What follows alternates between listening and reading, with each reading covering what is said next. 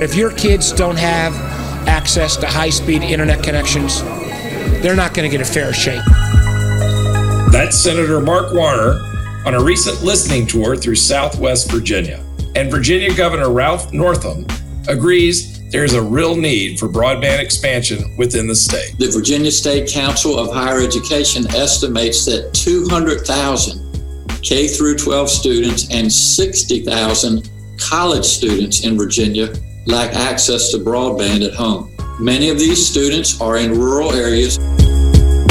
And that brings us to our guest on Virginia Technology Today. We are honored to have with us Michael Clemens, president of GigaBeam Networks, a last mile provider that is receiving nearly $920,000 to provide fixed wireless broadband to more than 1,200 locations in Montgomery County. Good morning, Michael. Tell us about GigaBeam and the broadband that you will be providing residents in rural Montgomery County. Well, thanks for having me. And GigaBeam I founded the company in 97, 24 years ago. We just had our anniversary at the end of March as an IT company, and ended up getting into providing internet service, starting out in dial-up back in those days, and then into broadband with fixed wireless service in the early 2000s. We've grown the company from covering my hometown, which is Rich Creek, Virginia, to cover a lot of southern West Virginia, southwest Virginia, and a little bit of eastern Kentucky. We're currently building fiber and fixed wireless networks throughout the area, all high speed, anywhere from 100 meg to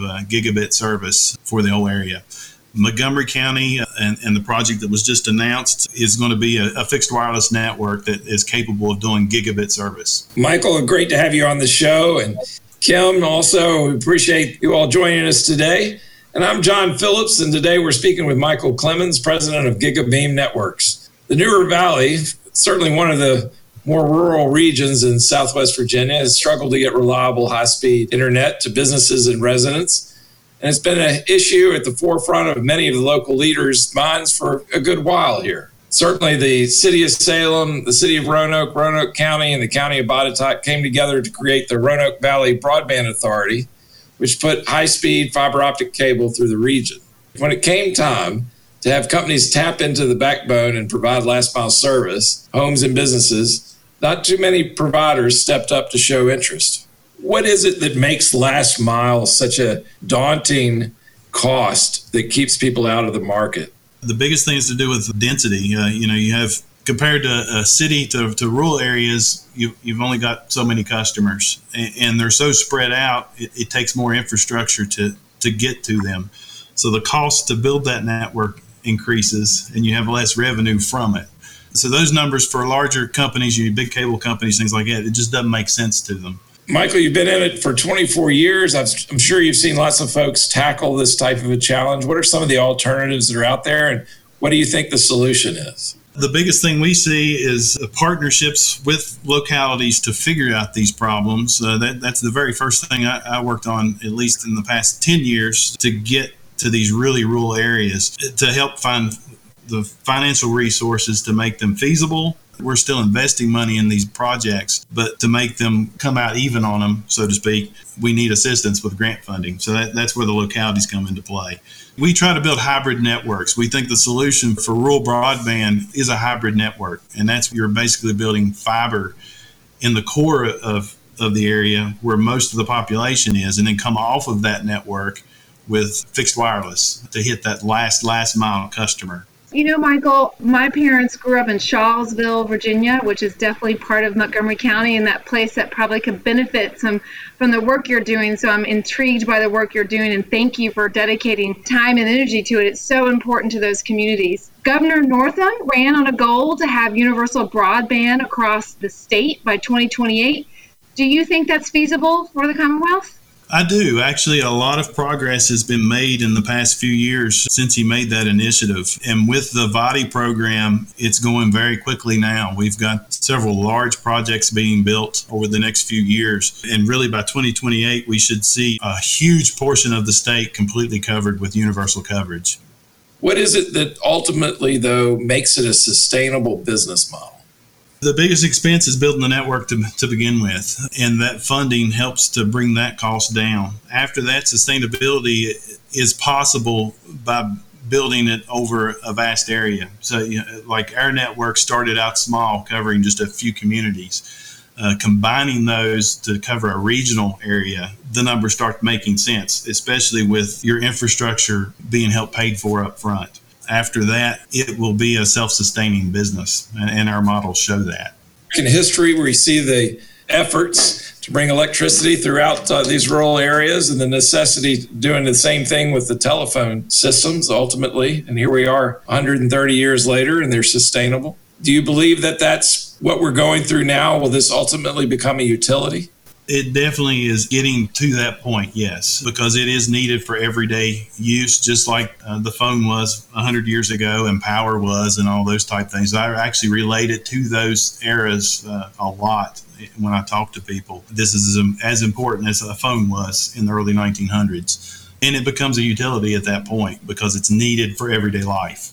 You know, Michael, that's so true. And as a follow-up from this pandemic that we're all excited to hopefully move through very quickly with all the great things that are coming out with vaccinations. But if there's ever been a time that broadband has risen to the surface with everybody being virtual, everyone being home, our students being home and having to connect, have you seen more interest behind pushing this more quickly in order to provide that access at a quicker clip than what's been anticipated? Absolutely. Our demand for our product now is higher than it's ever been.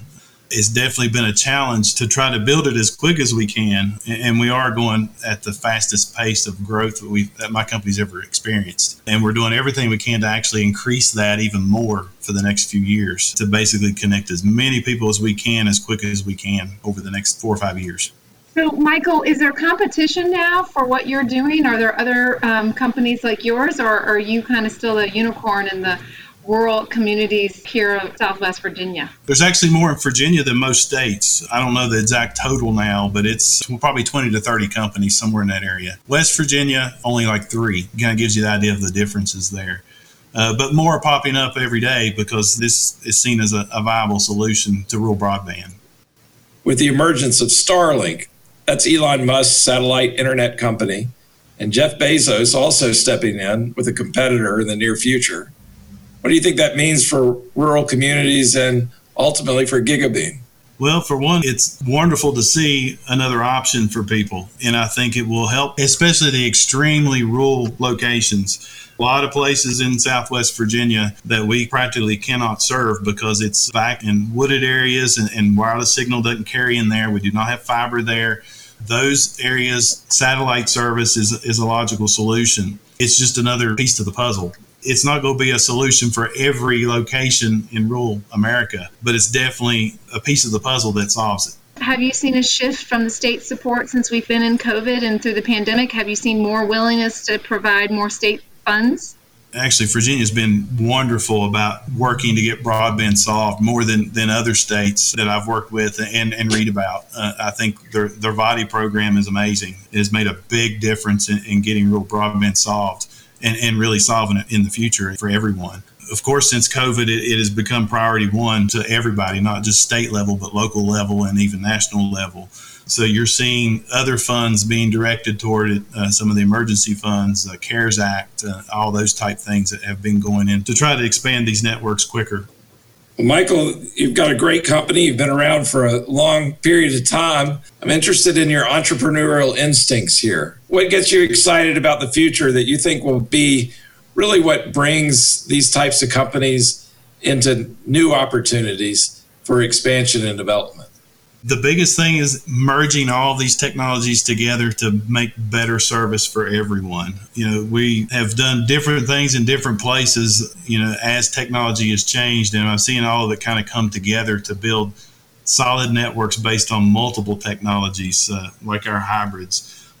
Working with the Grayson project, where we've got Appalachian Power Fiber feeding the primary areas and then hybrid wireless off of that. To me, it solves rural broadband. That's the biggest thing we focus on, is building those hybrid networks from here on.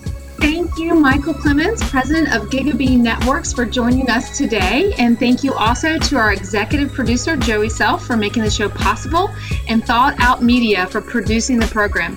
Until next week, I'm Kim Blair. And I'm John Phillips, and this is Virginia Technology Today.